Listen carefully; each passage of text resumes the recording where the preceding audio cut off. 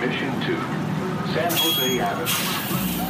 From our 901 Mission Street studios, you are listening to the San Francisco Chronicle.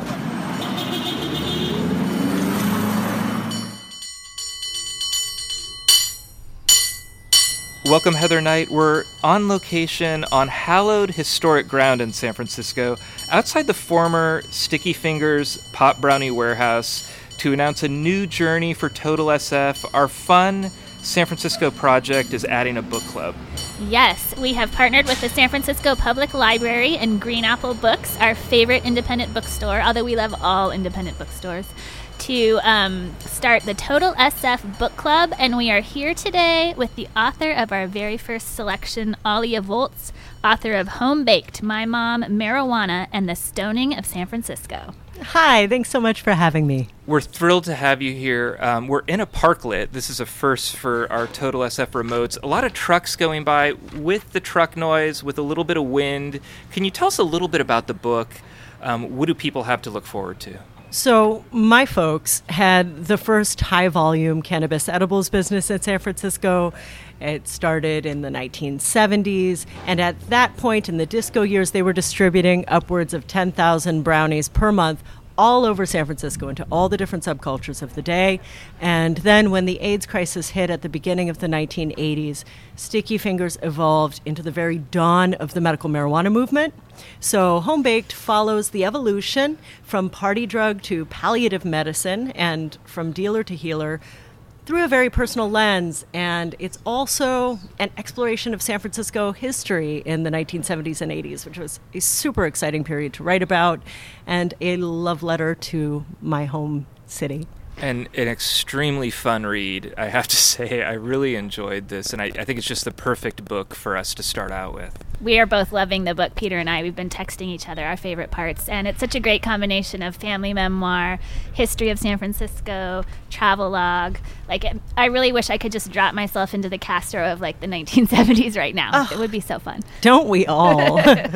For me, the memoir was kind of an excuse to explore this period in San Francisco history that I find so exciting. I sometimes think of it as a Trojan horse, to smuggle the history into your brain while still feeling like an adventurer. So we have a lot to talk about. Really great discussion coming up. As we cop to people, we've already had the discussion. So we hear a lot about your family. We hear a lot about just the process of this book. We talk a lot about history, which comes up in your book. So I just think this is the perfect first book for the book club. We'll be partnering with the San Francisco Public Library. Green Apple's kind of like our forever partner, but throughout this book club, we're going to be working with other bookstores, and we really encourage everybody, please support indie bookstores. If you're not getting a signed copy at Green Apple, find your local bookstore, buy from them, support a couple small businesses while you're there. Our hashtags are Book Club SF and Total SF. Yeah, so the Public Library will host an event on May 20th, and we will be interviewing you some more. I'm sure we will solicit questions from readers as they read the book, and that'll be really fun. Looking like it'll be virtual. Someday we will do these events in person again. And you can learn more at sfchronicle.com/TotalSF. Alia Volz coming up. I'm Peter Hartlaub, here with Heather Knight, about to talk edibles and San Francisco history. This is Total SF. Thank you very much.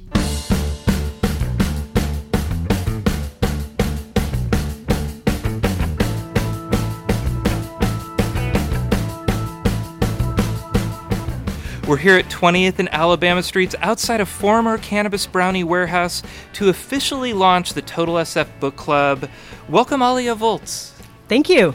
So this neighborhood, I walked around here, I'm hauling the equipment out, and I'm guessing it's changed a little bit. I walked by Flower Plus Water, not Flower and Water, Flower Plus Water, not the same place that you grew up, I'm guessing. Yeah, we don't like to spell out words anymore in today's mission. It has certainly changed dramatically, almost beyond recognition. This particular intersection at 20th and Alabama was pretty funky when my parents moved into it. It was very vibrant. It was a mostly Chicano neighborhood at the time. There were also quite a lot of arts collectives and warehouses of the general ilk of what my parents were doing, not necessarily cannabis bakeries, but certainly artists and experimental lifestyles. It was really a wild and pretty bohemian place in those days. And you lived there for the first 2 years of your life in the warehouse. What do you think of this neighborhood when you come back? Does it bring back any sort of memory for you? Well, I have a deep attachment to the place, of course, and I have very early flashes of memory. Actually, my first memory, the first memory of my entire life, is of playing in a puddle outside the warehouse, close to here, on a sunny day, and having my mom say, "Don't splash in that, honey. It might be pee." Always good advice in San Francisco. Yes, don't play in puddles on the street in the Mission. But it's stuck in my memory in a weird way because I felt so deeply invested in my environment. I don't think I realized that San Francisco was an external place. It was so much a part of my identity from the beginning. So your book comes out during a pandemic, and this book is such a travelogue. It's a history tour. It's a lot of things that I think would be great if you were in San Francisco bookstores and getting out and about. How did that change promoting this book, and how did that change just the release of this book? A complete transformation. I had a 20-city book tour planned. I was going to throw a huge party. We were looking at 200 people. I wanted to bring all the folks that I interviewed, which were over 60 people, together, because a lot of them hadn't seen each other. So we were going to have a big party. I had a Sylvester impersonator. It was, oh my gosh. Yeah, it was. You have to do that sometime. Oh, I would love to. Just for Total SF purposes, where does one find a Sylvester impersonator? Because we might need one at some point. One speaks with the good people at the Stud. Good tip.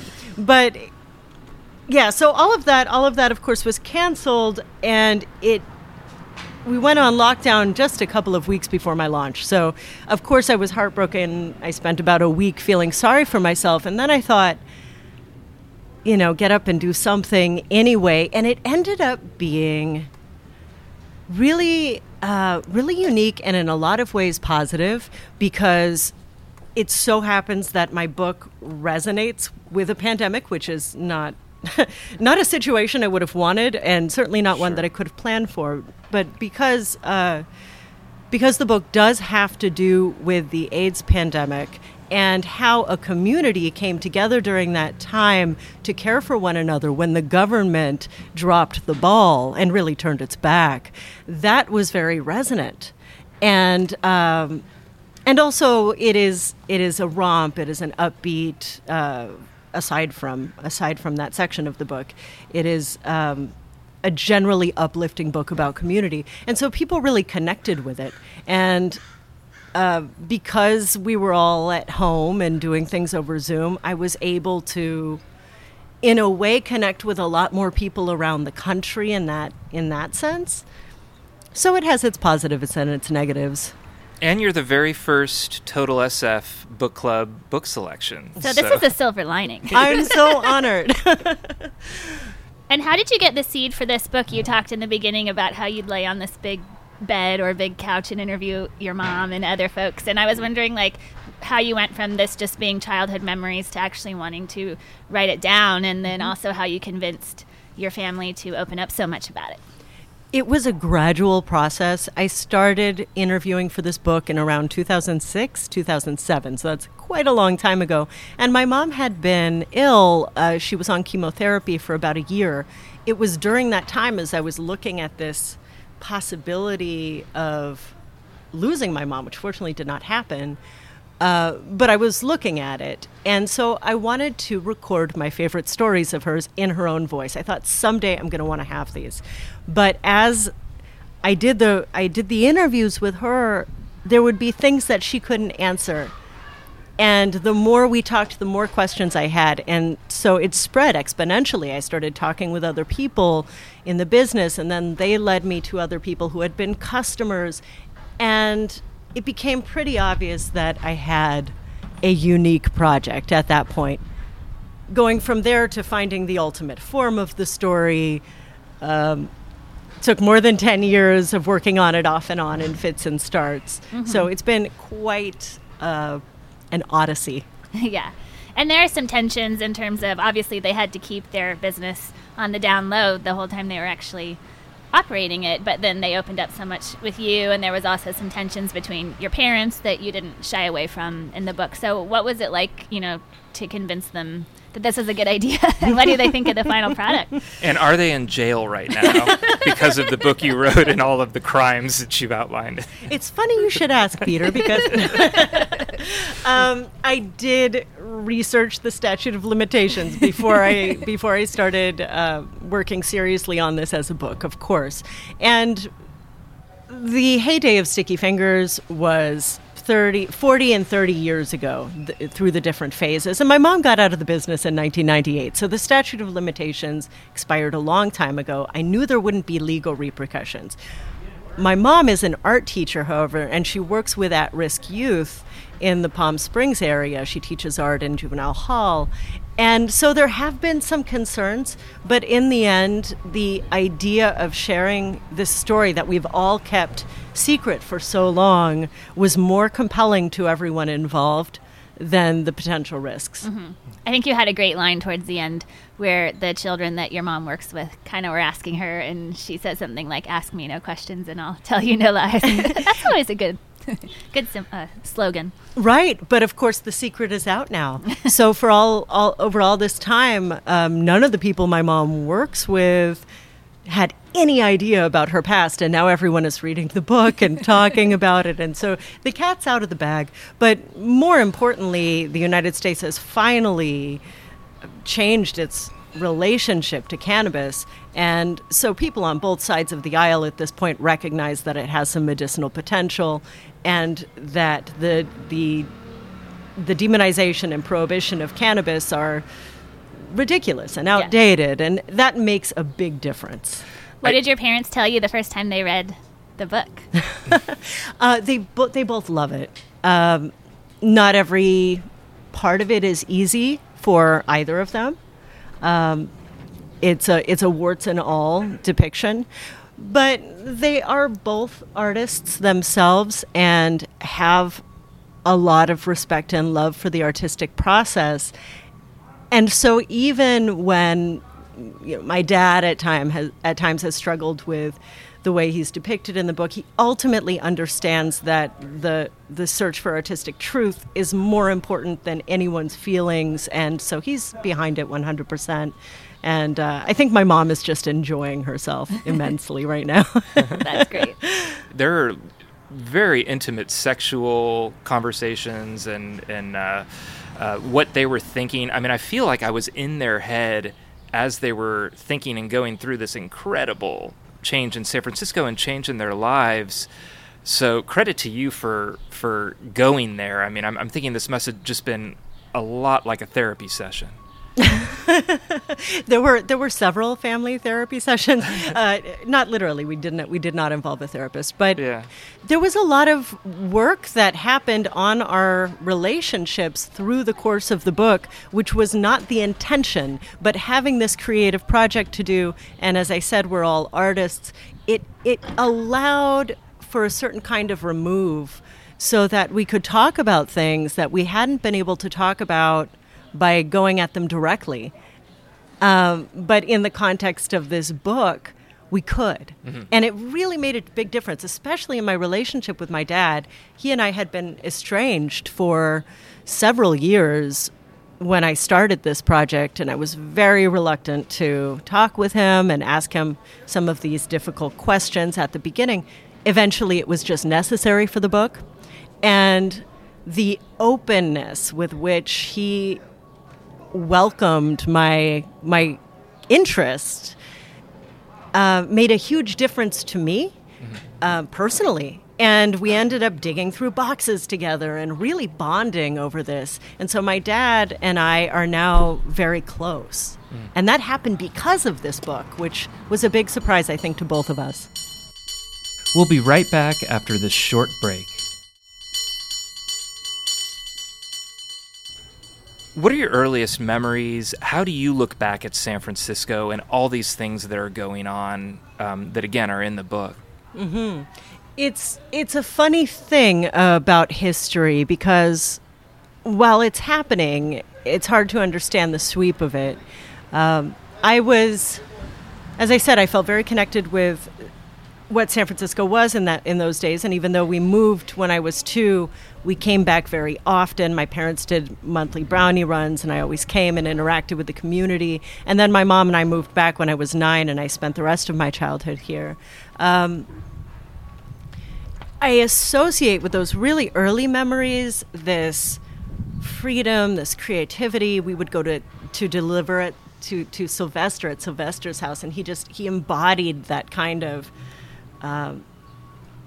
that the freedom that people demanded to be who they were, and he was really a pioneer in gender exploration. Of course, he's recognized in that way now, but that was going on all over the city. So I feel I grew up without a clear sense of constraints around gender. I'm grateful for that. Grew up in an extremely creative and vibrant environment. So I always felt like it was a wonderful way to grow up, which is not the traditional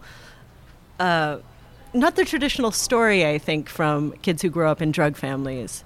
And in my case, it was so colorful and vibrant and also wholesome in a way. That I really connected with that. And during the AIDS crisis too, I don't want to give away spoilers or get into the last third of the book. We all know what happened. We all know what happened. But you were making deliveries, seeing some things that, frankly, this whole city and Ronald Reagan and a lot of people probably should have seen what you saw as a 9-year-old walking around and dropping things off with your mother, who, I mean, the part of the book where I wanted to cry the most is you've been through so much, and there's some sadness and trials, and then your mom telling you we're the good guys, right? I mean, that to me is an incredible arc for this. But what do you think about that? Just you being 9 years old and seeing all this, what did you think at the time, and what do you think now looking back, having such a close look at that time of the city? Yeah. Great question. It was heavy as can be, and of course I have some trauma around that. There's no doubt there are things that I can't think about without crying, and because we had grown up with such a strong connection to the LGBTQ plus community here through the brownie business, we lost people who I had thought of as surrogate aunties and uncles, and watching them waste and die in this really terrible way. It was such a horrible, horrible way to die. And I should mention, I mean, there's specific passages where you're walking in a house and seeing someone at the very end of their life, and you describe it so poignantly. Right. It was heartbreaking, of course. At the same time, I 100% agree with you that we should have all known. We should have all seen that.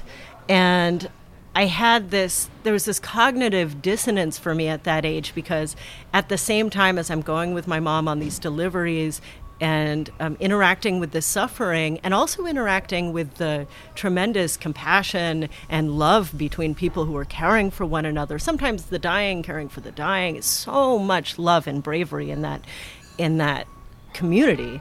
And then I would go to school, public elementary school, during the Nancy Reagan years, and there's drug awareness resistance education, the DARE classes that many people will remember, which were just heavy with anti-pop propaganda, and I knew it was false. I could tell that it was false, and yet I had to stay quiet. I had to play along and answer the questions in the right way and keep all of that intensity that I was experiencing outside of school a secret. Yeah, and not just anti-pot, but I was a teenager in that era, and I remember there was an undertone, or maybe it was more than an undertone, that you should be turning people in. That, yes. Right. It was more than an undertone. Yeah. People were encouraged, and some did rat out their parents. It never occurred to me to do that, partly because I had such a positive experience with the communities that my parents were interacting with through cannabis. I knew that even though as a kid, I want to say right out, I didn't use cannabis as a child. It was just around. I understood that it was for adults.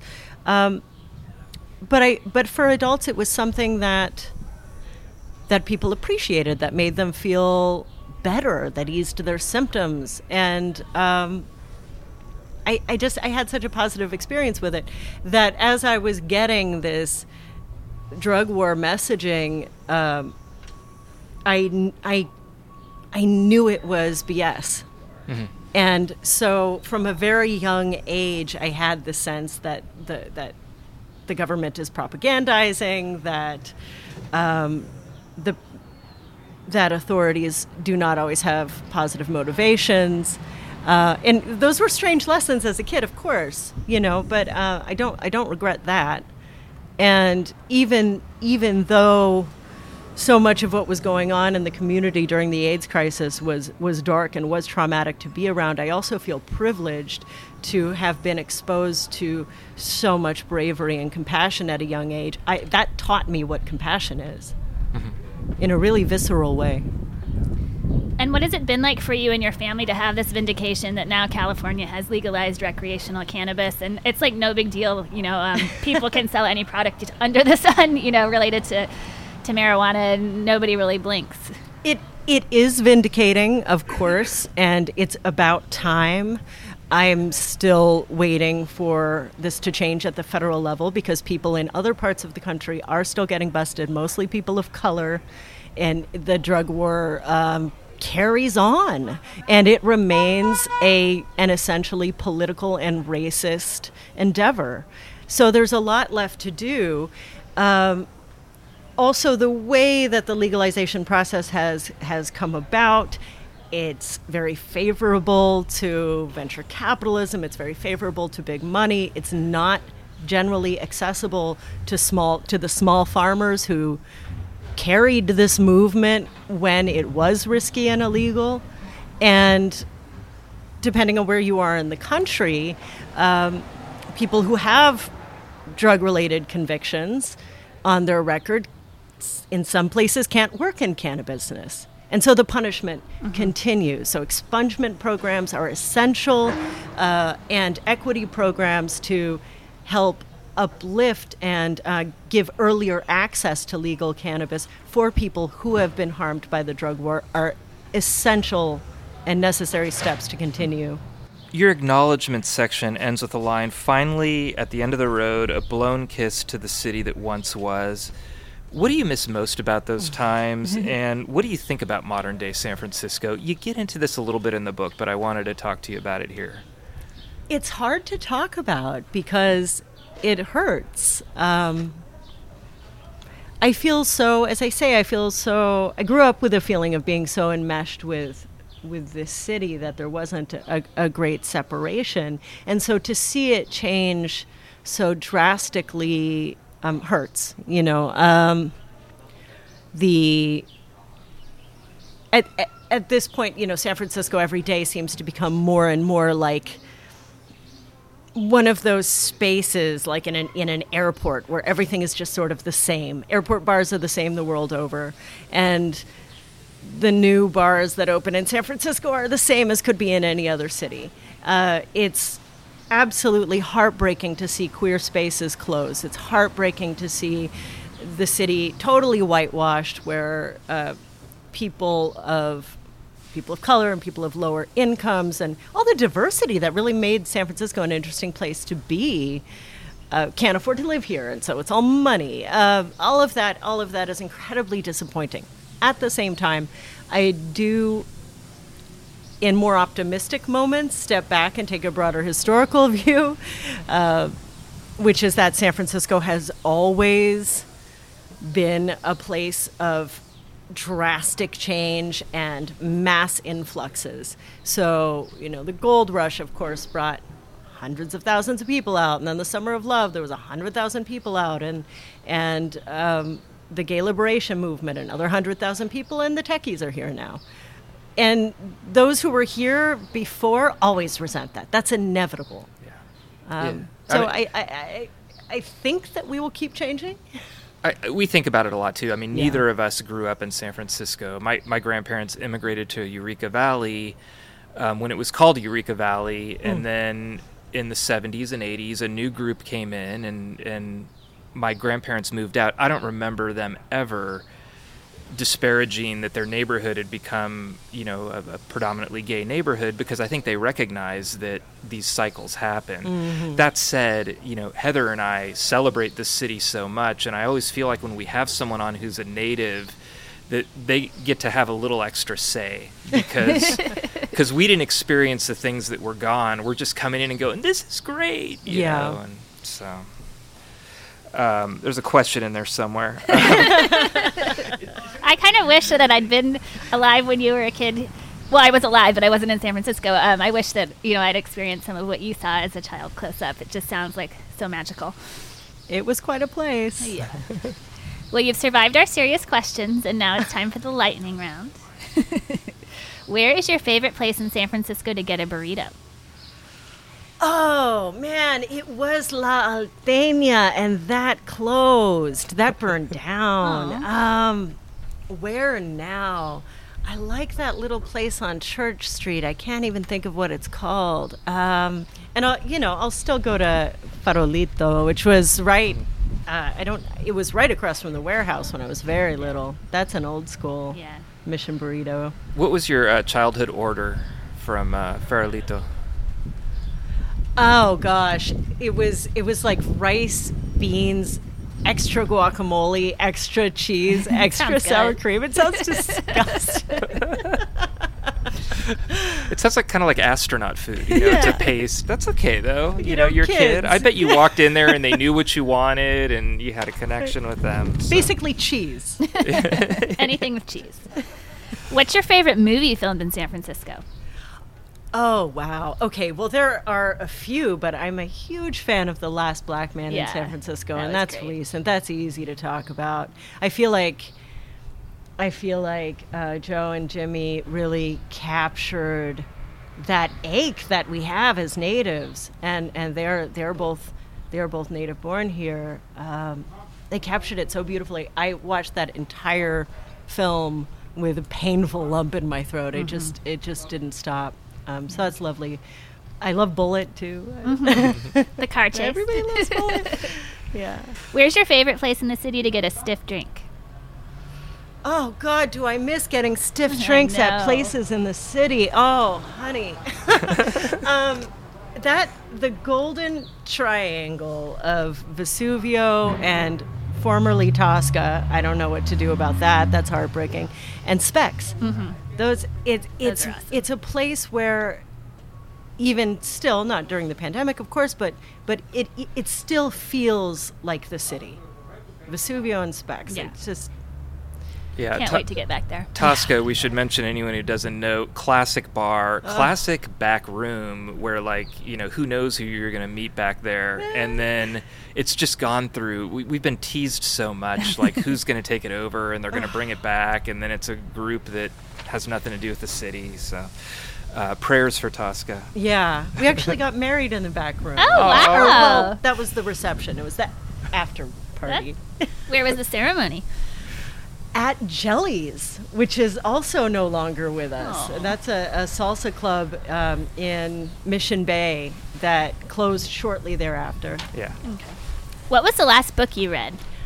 I'm currently reading This Is Major by Shayla Lawson, and it's also up for the National Book Critics Circle Award in the same category as I am. That's So I had cool. to read all the books, and it's wonderful. Great. Highly recommend. Do you make pot brownies? Not often. Although I did make a batch to celebrate the launch of Home Baked last year. I had to do something in my house. And when I went to open all the old bakery equipment that we had, the mixers, and it's all the same stuff. And I went to open it, and there was a big bag of pot in the box, and I have no idea where it came from or how old it was. It was like a couple of pounds. Wow. So I actually did use that. Did it taste okay? Yeah, it was fine. Cool. We know from reading the book, only do a quarter at first, Yes. wait 45 minutes. This comes up in the book. And I love it, too, that because your parents and their extended Pot Brownie family, they printed and gave away the recipe the first time they left, that we all know how to make it, too, by reading your book. Right. So that's like worth buying the book just for that. Sure. I will say, I think it bears saying, and I'd be remiss if I didn't, that cannabis edibles have come a long way since the Sticky Fingers days. They were pretty mulchy. They kind of just dumped the shake right in the batter. So it would have sort of a cow pie / Cliff Bar consistency that you don't find in the nice infused modern edibles. This was the Wild West. The other thing is that there was no way at the time in the 70s of measuring the content of THC, and CBD hadn't even been discovered yet. So to be able to walk into a modern dispensary and tailor your experience to whatever medical concerns you have or the high you want or whatever you're there for is truly a gift that we did not have before. So my mom would say, take a quarter and wait an hour before you eat more, because you never really knew how strong it was going to be. And people would overdo it. Okay, I'm really curious about this. I don't think it was in the book. What was your first concert? First part question. And if it was not at the Cow Palace, what was your first concert, and what was your first Cow Palace concert? So, okay, the answer to the first concert is both predictable and surprising to me. My mom actually took me to a Grateful Dead concert. I knew you were going to say that. I know that you knew that I would say that. It's the most predictable answer. The thing about it that's kind of funny, though, is that my mom never liked the Dead. And neither did I. I was a kid. Do you like them now? No. God, no. I never have, and I don't imagine I will. But she was selling to some of the people in their organization, and we got invited. So we went, and she was just like, why are we here? Where was it? It was at the Shoreline. That's yeah. so funny. I used to go to the Shoreline a lot. And then the second part, I don't think I have been to a concert at the Cow Palace. I went to the Grand National Rodeo. Oh, fun. As a kid. I remember that. Well, that's better. Yeah. Is it? I don't know. Last question. What is something you always make sure to squeeze into your busy day? I have a very ridiculous, extra fluffy bunny rabbit, and I'm sure to squeeze him in any given day. What's his name? Rye. Oh, cute. Aw. Well, thank you so much for joining us, and we're so excited to be on this Total SF Book Club adventure with you. This is really a pleasure. Thank you. Yeah, and the paperback edition of Home Baked is on sale $4.20.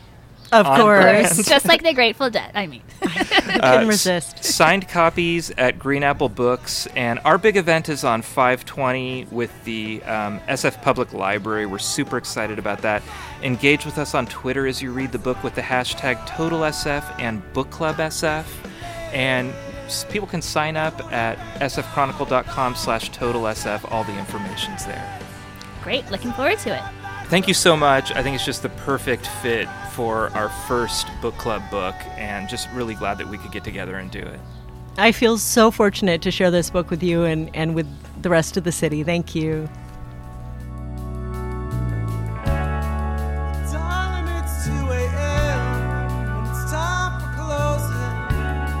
The cops, they're all sideways, and I think Aaron's broken. You are listening to the San Francisco Chronicle. Thank you to Heather Knight and our guest, Alia Volz.